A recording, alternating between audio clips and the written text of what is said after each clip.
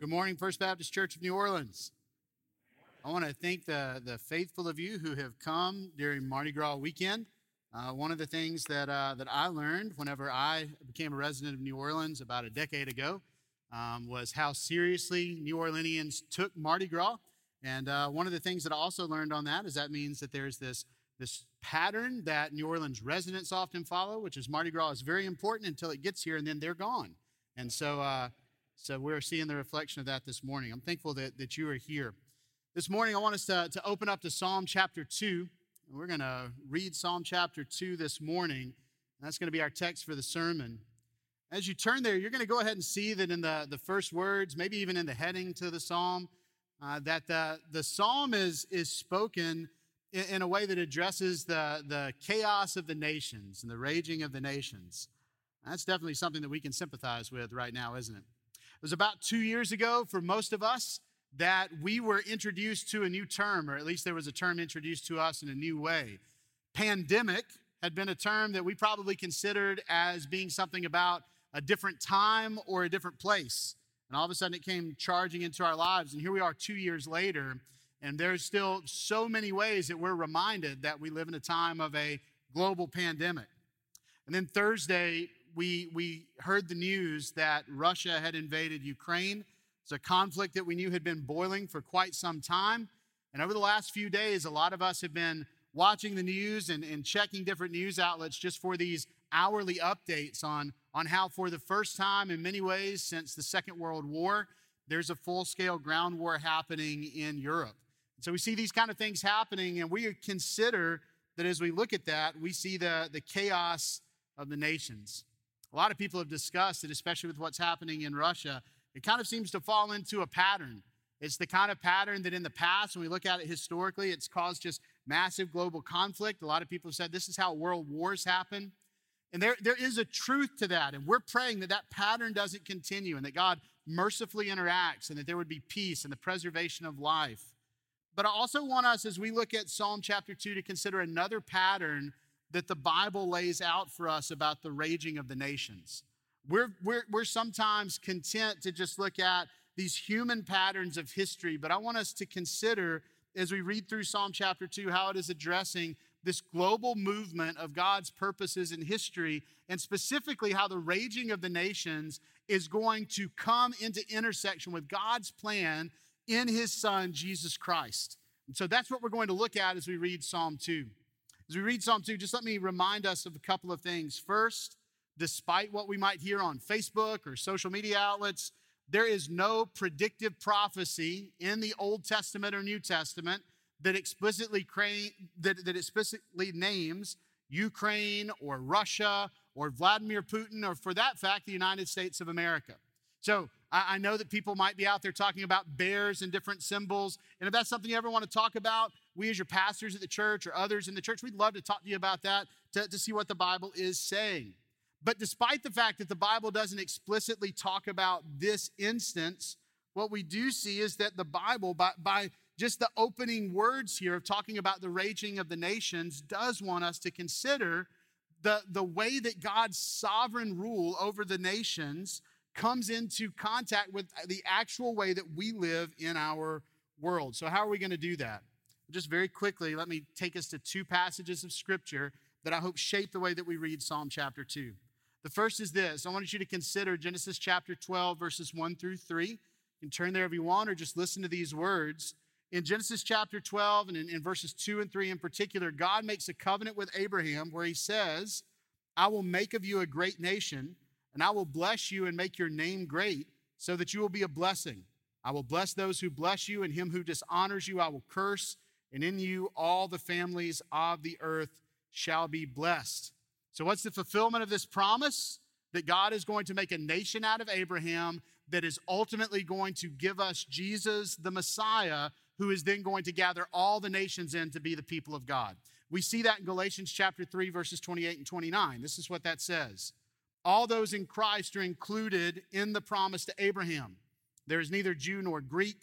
There is neither slave nor free. There is no male and female, for you are all one in Christ Jesus. And if you are Christ, then you are Abraham's offspring, heirs according to the promise. So why would we read these texts before we read Psalm chapter 2? Because when we consider Psalm chapter 2 and how God is speaking to us, I want us to understand our identity is not to locate ourselves as citizens of the United States of America, though for most of us in this room we are and are blessed to be so. It's not for us to just consider how one nation is going to fight or be in conflict against another nation. Instead, it's for us to put ourselves in the same place of the original audience of this text to say, as the people of God, how will our God respond to the raging of the nations? And so with that in mind, let's look at Psalm chapter 2. Why do the nations rage and the peoples plot in vain? The kings of the earth take their stand and the rulers conspire together against the Lord and against his anointed one. Let's tear off their chains and throw their ropes off of us. The one enthroned in heaven laughs. The Lord ridicules them. Then he speaks to them in his anger and terrifies them in his wrath. I have installed my king on Zion, my holy mountain. I will declare the Lord's decree. He said to me, you are my son. Today I have become your father. Ask of me, and I will make the nations your inheritance and the ends of the earth your possession. You will break them with an iron scepter. You will shatter them like pottery. So now, kings, be wise. Receive instructions, you judges of the earth. Serve the Lord with reverential awe and rejoice with trembling. Pay homage to the Son, or he will be angry, and you will perish in the way. For his anger may ignite at any moment. All who take refuge in him are happy. Let's pray together, church. Father God, we thank you for your word, and we thank you for this truth. We are in a time, Father, where we are experiencing global conflict. And Father, added to the global conflict, we're experiencing many personal conflicts that the scope of which only you know are represented in this room. And so, Father, in our time of chaos and conflict and concern, we pray, Father God, that you would allow us to see that you have spoken to us about these issues in your word. And Father, may we commit ourselves to make your word the authority in our lives as individuals and in the life of your church. Father, remind us that we can do this because your word is perfect and true. And Father, remind us also that my words comes from the lips of a sinful man. If I say anything that's out of accordance with the truth of your word, then as your Holy Spirit moves among this body of believers and guides us to bring us to the scriptures, may any error I speak be identified. May it be brought up to me. May I repent of it before you and before this body so that First Baptist Church of New Orleans would move forward in purity of doctrine. Not that we would puff ourselves up, Lord, but that we would worship you in spirit and in truth and be your servants, ambassadors of your gospel to the nations, which are your inheritance. Pray these things in the name of Jesus. Amen. Let's look at this text. So I just want us to go through, and you can see as you read the text, this breaks into just 4 sections. If you want to look at the sections just as far as who's speaking and how that's working, we have in the first section here the kings of the nation speaking in verses 1 through 3.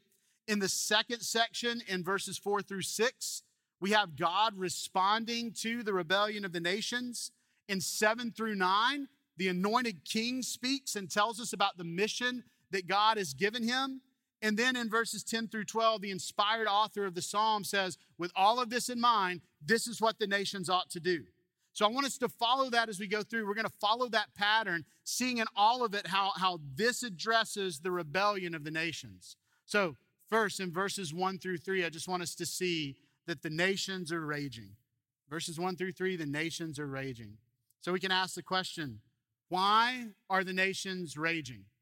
This is a good point for me to just clarify some things. So I'm not a political scholar, not a historical scholar like most of us. If we sit down and we talk politics, I'm pretty free to share my opinion. Those of you who know me know that unfortunately I'm free to share my opinion on most things. So you should keep that in mind when we're talking. So that's something that I enjoy talking about, and a lot of us do. But my purpose this morning, and our purpose as the people of God, is not to come and ask the questions, why are the nations raging? And to understand all the geopolitical situations in our world today, things about treaties and cultures and history. Instead, we look at the text and we ask the question, why are the nations raging? Notice, as we look at these first 3 verses, especially verses 1 and 2, that it makes it clear what it means by the fact that the nations are raging. They are in a posture of war. Look at chapter 2, verse 1. We're asked, why do the nations rage? It's possible that your translation would say conspire. This is referring to them mustering together their armies. The word here is, why are they getting together in such a noisy fashion? Why is it that they're posturing their armies for battle? The second part of verse 1, why are they plotting?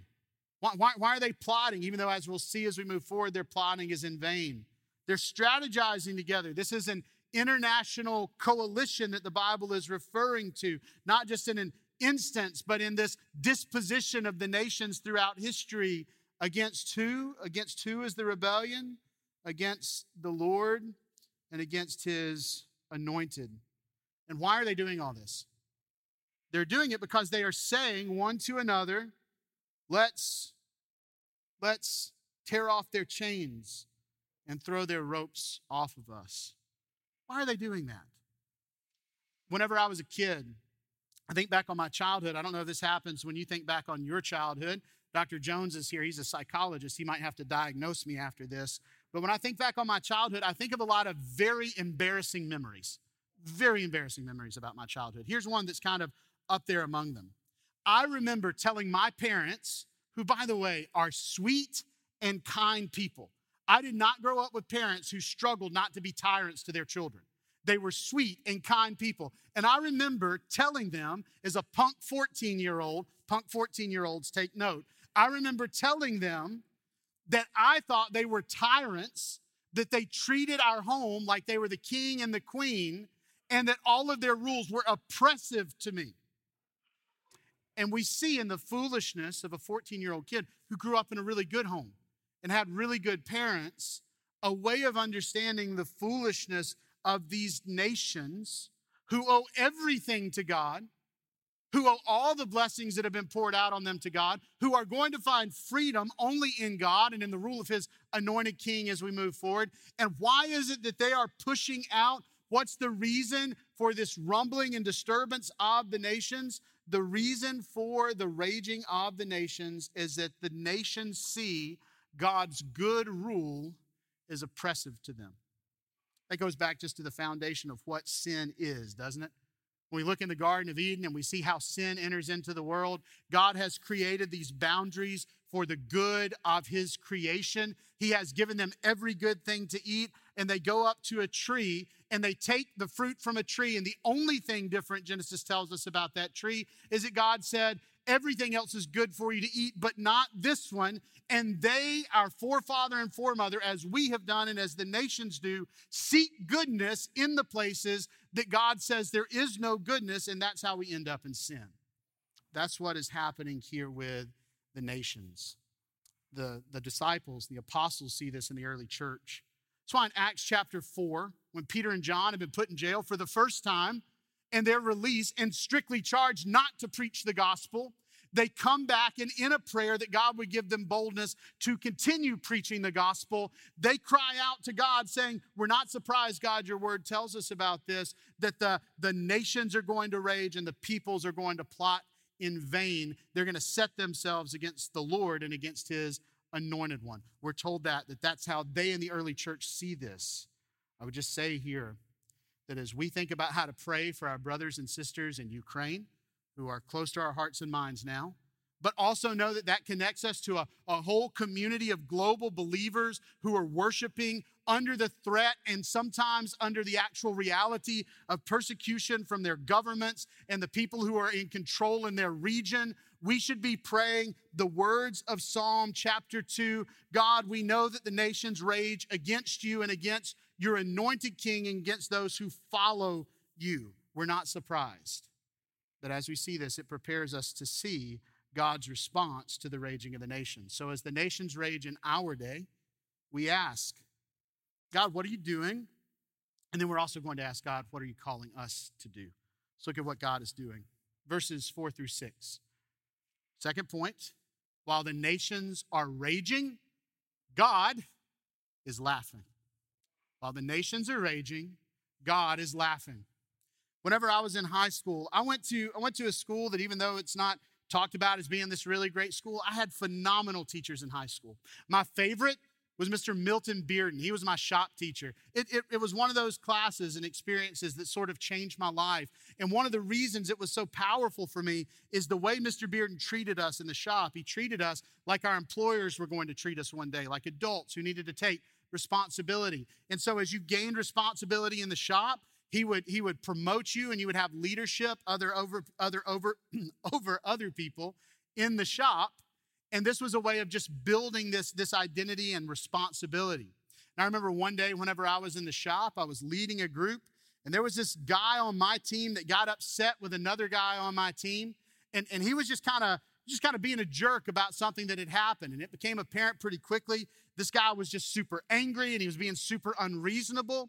And so he decides that he is going to just go after this guy who he's mad at. Here's the thing. That guy who was getting so mad was about this tall. That other guy that he was getting mad at was like this tall. So Mr. Bearden comes out into the shop. I'm trying to mediate this situation.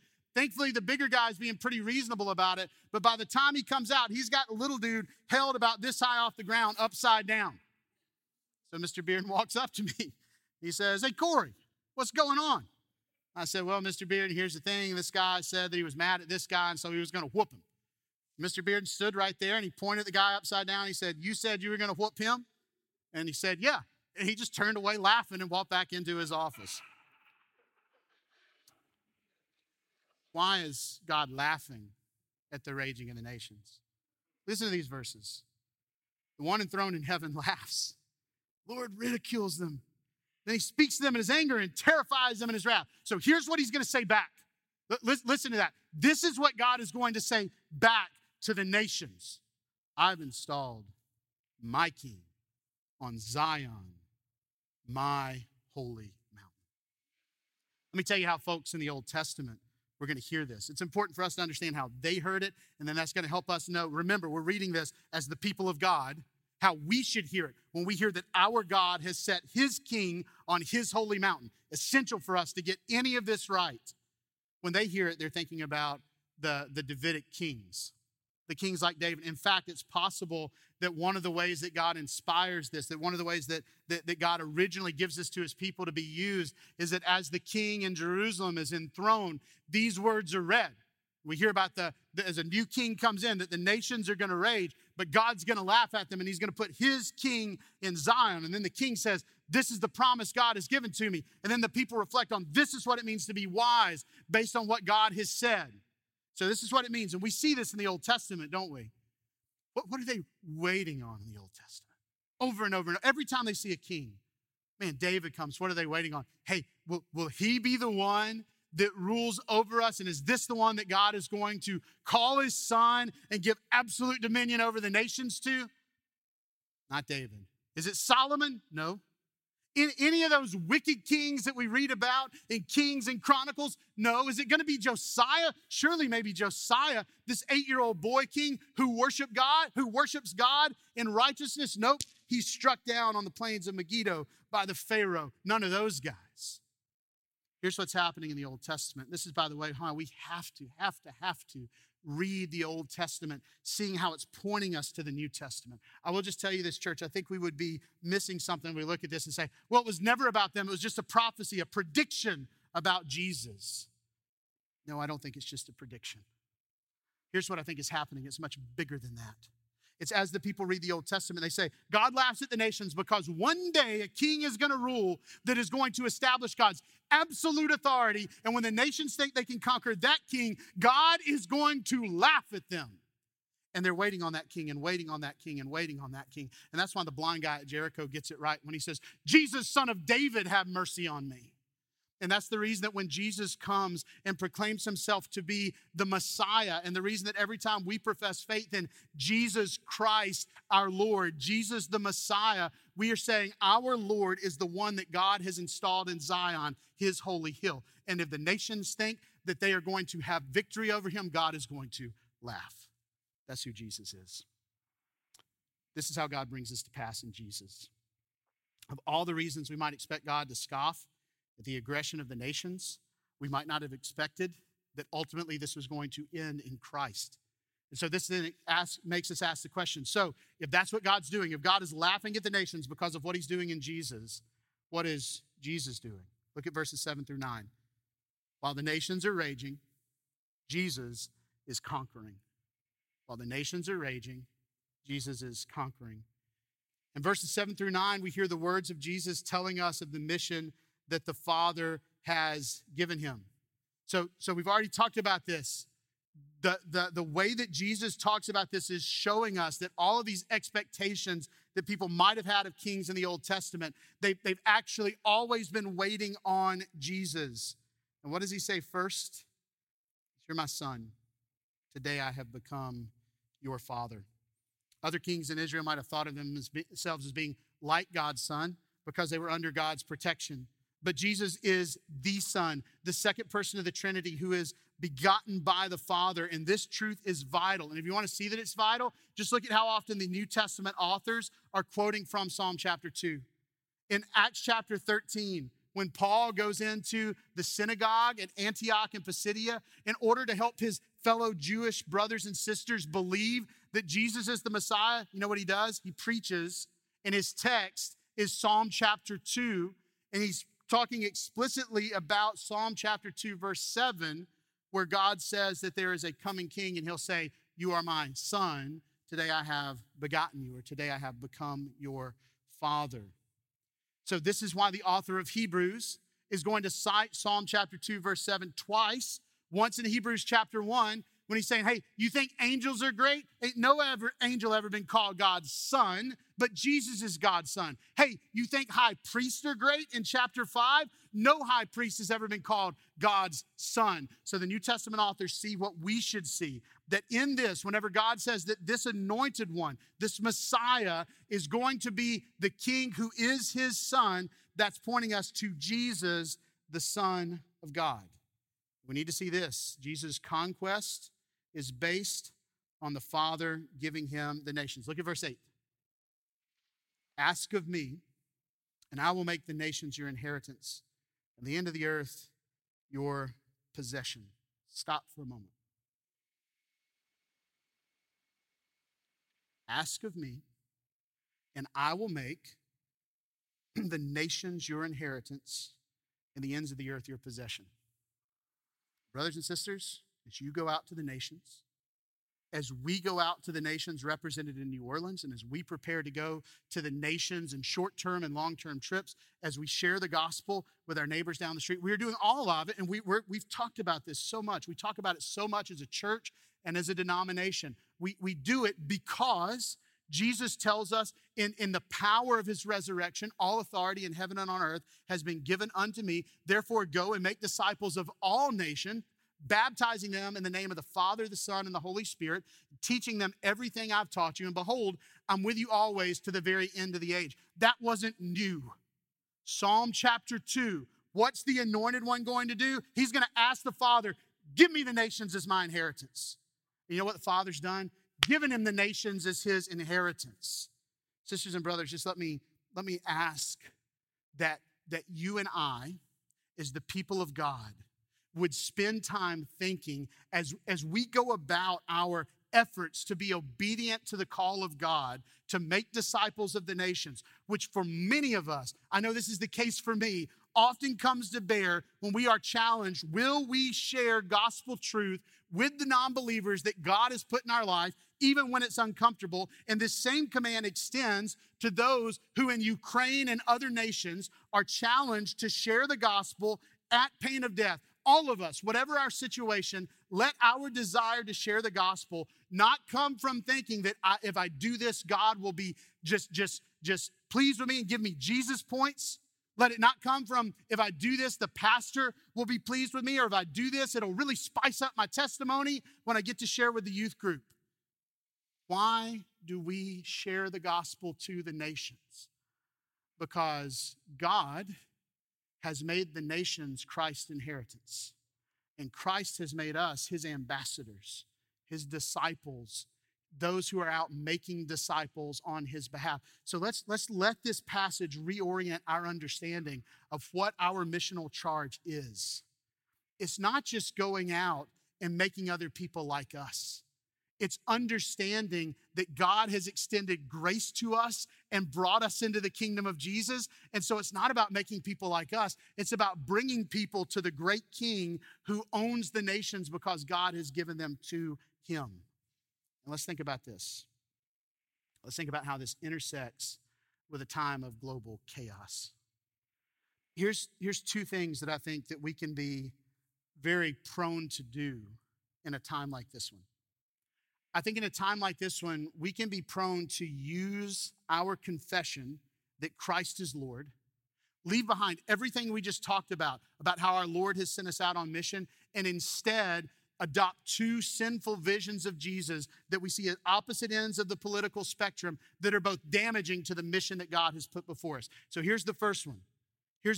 Our sinful minds want to make Jesus into a military figure, and that we are going to go out and we are going to conquer on his behalf.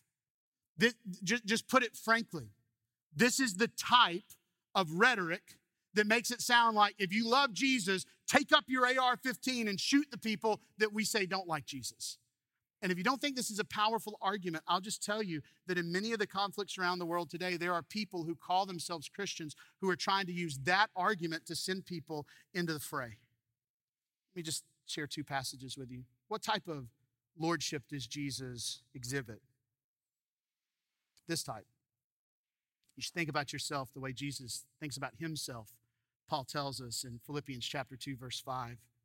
Jesus, who, though he was in the form of God, did not count equality with God a thing to be grasped, but emptied himself by taking the form of a servant, being born in the likeness of men. And being found in human form, he humbled himself by becoming obedient to the point of death, even death on a cross. Therefore, God has highly exalted him and bestowed on him the name that is above every name, so that at the name of Jesus, every knee should bow in heaven and on earth and under the earth, and every tongue confess that Jesus Christ is Lord, to the glory of God the Father. You see the nature of Christ's conquest? Not take up arms and go fight for me, but instead I will die and I will win the victory, and you should think about yourselves that way as those who share in my victory. And that's just tough for us to get. It's tough for Peter to get, wasn't it? He's the first one in the New Testament who proclaims Christ as Messiah. Like first disciple who's going to make that confession. This is what happens in Mark chapter 8. Listen to how quickly he gets it right and then gets it wrong. Jesus went on with his disciples to the villages of Caesarea Philippi. And on the way, he asked his disciples, who do people say that I am? They told him John the Baptist, and others say Elijah, and others one of the prophets. And he asked them, but who do you say that I am? Peter answered him, you're the Christ. And he strictly charged them to tell no one about him. And he began to teach them that the Son of Man must suffer many things and be rejected by the elders and the chief priests and the scribes and be killed, and after 3 days rise again. And he said this plainly. And Peter took him aside and began to rebuke him. But turning and seeing his disciples, he rebuked Peter and said, get behind me, Satan, for you are not setting your mind on the things of God, but the things of men. See how quickly we're like Peter? Jesus rules all things, therefore he'll give us the ability to kill our enemies. That's what Peter wants. We see that in Peter's story, and Jesus is saying, no. The way that God's Messiah is going to conquer is going to be through a cross in his resurrection, and we share in the victory. He's not calling us to go murder for the sake of the gospel. He's not calling us to take up arms for the sake of the gospel. Instead, what he is calling us to do is to proclaim the victory of Christ, who was murdered and violence was done to him, and that's where victory lies. So one thing that we have to protect ourselves against is that our sinful minds are very quick to make Jesus a military figure or military justification. Here's the other thing. Our sinful minds may also be very quick to make Jesus into a figure that is some weakling, some sort of divine hippie who is going to say, if you just put down your arms and forget about things you're passionate about, everything will just be okay and it'll all work out in the end. And if we're doing that, we are missing verse 9. Look at verse 9. You will break them with an iron scepter. You will shatter them like pottery. And if you're saying, you know something though, I don't know that we ever really see Jesus do that. No, you just need to read Revelation. Look, this is Revelation verse 11. As the seventh seal is undone and as the one worthy to open the seals rides forward, this is what we're told. The seventh angel blew his trumpet, and there were loud voices in heaven saying, the kingdom of the world has become the kingdom of our Lord and of his Christ, and he shall reign forever and ever. It's Revelation chapter 11. Listen to Revelation chapter 21.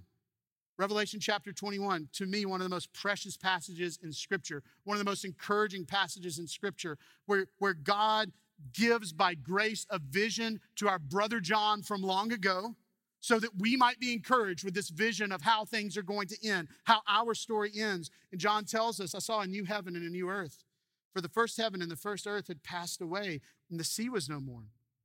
I saw the holy city, New Jerusalem, coming down out of heaven from God, prepared as a bride adorned for her husband. And I heard a loud voice from the throne saying, behold, the dwelling place of God is with man. He will dwell with them, and they will be his people, and God himself will be with them as their God. He will wipe away every tear from their eyes, and death shall be no more. Neither shall there be mourning, nor crying, nor pain anymore, for the former things have passed away. But listen to the words of the one seated on the throne. The one who was seated on the throne said, behold, I'm making all things new. Also, he said, write this down, for these words are trustworthy and true. And he said to me, it's done. I'm the Alpha and the Omega, the beginning and the end. To the thirsty, I will give from the springs of the waters of life without payment. To the one who conquers, I will give this heritage, and I will be his God, and he will be my son. And we often stop there and say, do you see when Jesus comes in his glory, he's going to give us good things? This is verse 8. But as for the cowardly, the faithless, the detestable, for the murderers, the sexually immoral, sorcerers, idolaters, and all liars, their portion will be in the lake that burns with fire and sulfur, which is the second death. Do you see the balance that we see here? What does it mean what does it mean that God is going to make the nations Jesus' inheritance? It means that his anointed King Jesus is going to conquer, and then Jesus is going to call the nations to himself, and that orients our role. We're going out to the nations. And it means that in times of global conflict, we have to protect our minds and our hearts and our identity as the people of God, that we are not the people that are saying the gospel tells us that we're going to take up arms and have victory. I don't know who's going to have victory, except that God is going to have victory and give the nations to Jesus as his inheritance. And I know this. I know that the method for that God has given us in Scripture, the way that God wins this victory is not through my fighting, but for Christ fighting on my account and for the nations, and that he died for us. And I also am told that those who refuse the refuge of Jesus will be punished by Jesus, who is also to sit on the throne as the judge of all humankind and all creation.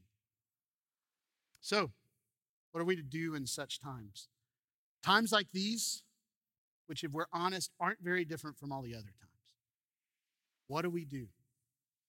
Last point, verses 10 through 12. While the nations are raging, God offers mercy. While the nations are raging, God offers mercy. So what do we do? Let's just look at some imperative statements here that we can pull as application from this passage. One, we orient our lives around the hope of King Jesus. Let me just flesh that out. What does it mean to orient our lives around the hope of King Jesus? Let me tell you this. We are a church and are going to continue to be a church that supports and appreciates the heroes who serve our country in uniform. That's not in contradiction to what we're talking about. We understand how there is this balance that those who call those brave men and women, by the way, we have families in our church right now who their immediate effect of this crisis is that they've got family members. We've got members right now that don't know if they're going to be deployed into something involved with this conflict. So we need to be very aware that we are a church that honors that sacrifice. But we honor that sacrifice because we know that our sisters and brothers who take up that command go not in the hope that they are going to have absolute victory because of themselves, but because their hope in Christ gives them the bravery to lay down their lives for the protection of others. We're also a people that can see the despotism of tyrants like Vladimir Putin. We're not a people that have to juggle and mince words when these things happen. Sometimes we look at the raging of the nation and we say there's evil people behind this, and it would be wrong of us not to see it. But our lives are not oriented around patriotism as the people of God. And they're not oriented around condemning wickedness in the nations.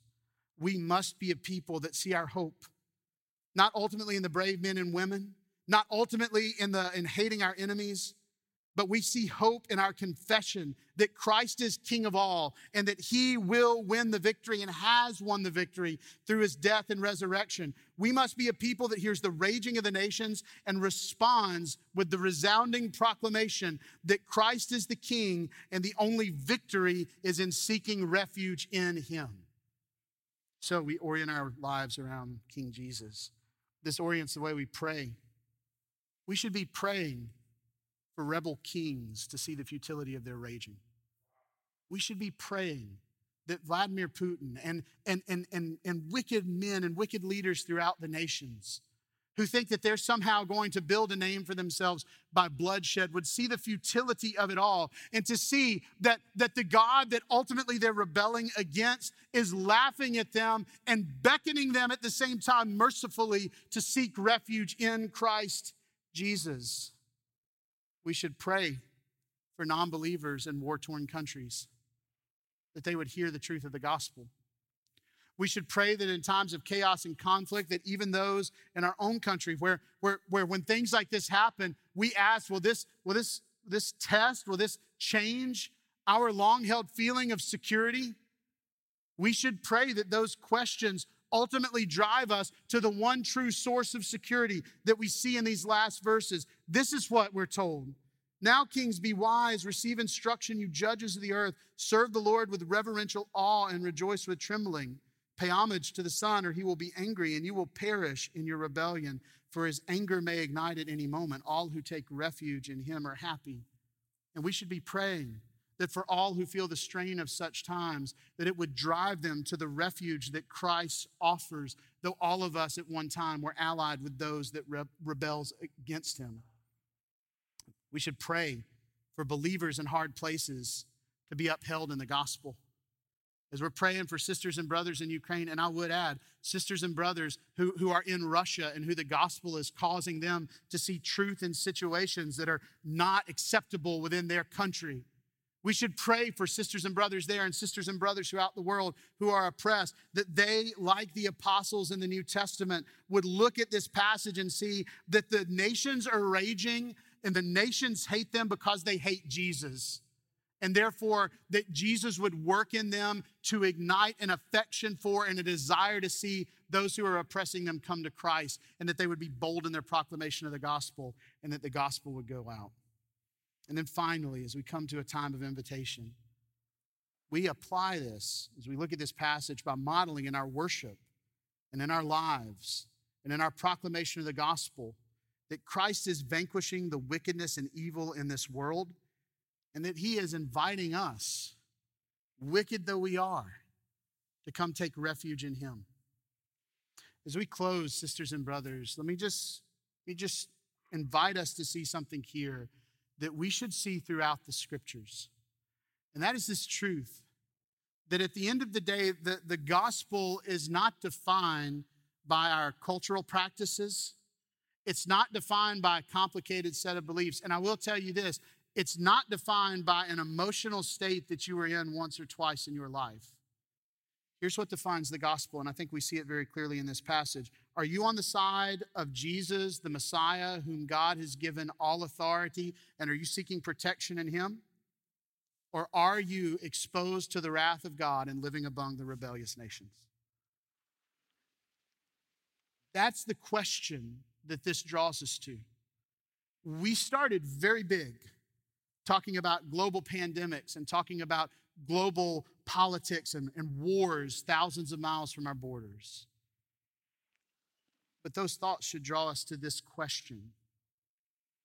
And I'm asking everyone here this morning, whose side are we on? And if we are on the side of King Jesus, we do these things. We pray for those in difficult circumstances. We pray the gospel would go out. We model worship and proclamation of the gospel in our lives. And if we are not, then I want us to hear, based on the proclamation of the word, what we see in Psalm chapter 2 and throughout the scriptures. If you are not in Christ, then you are on the side of his enemies. And his word is clear. He graciously comes to you and mercifully makes an offer. Seek refuge in him now. Let's pray together. Father God, we love you and we thank you for your goodness to us. Father, we're very aware of our own deficiencies and of our cowardice, of the fact that so often we decide that the way we're going to respond to times like these is with sin instead of righteousness. And I pray, Father God, that you would just call us in your word to an understanding that you alone have victory. Father, we close with this request to you that by the Holy Spirit you would convict us and make it very clear to us whose side we're on. Father God, by grace, many of us are on the side of King Jesus. And we thank you, Father God, that this is not because of our works or our wisdom, but because of your grace to us.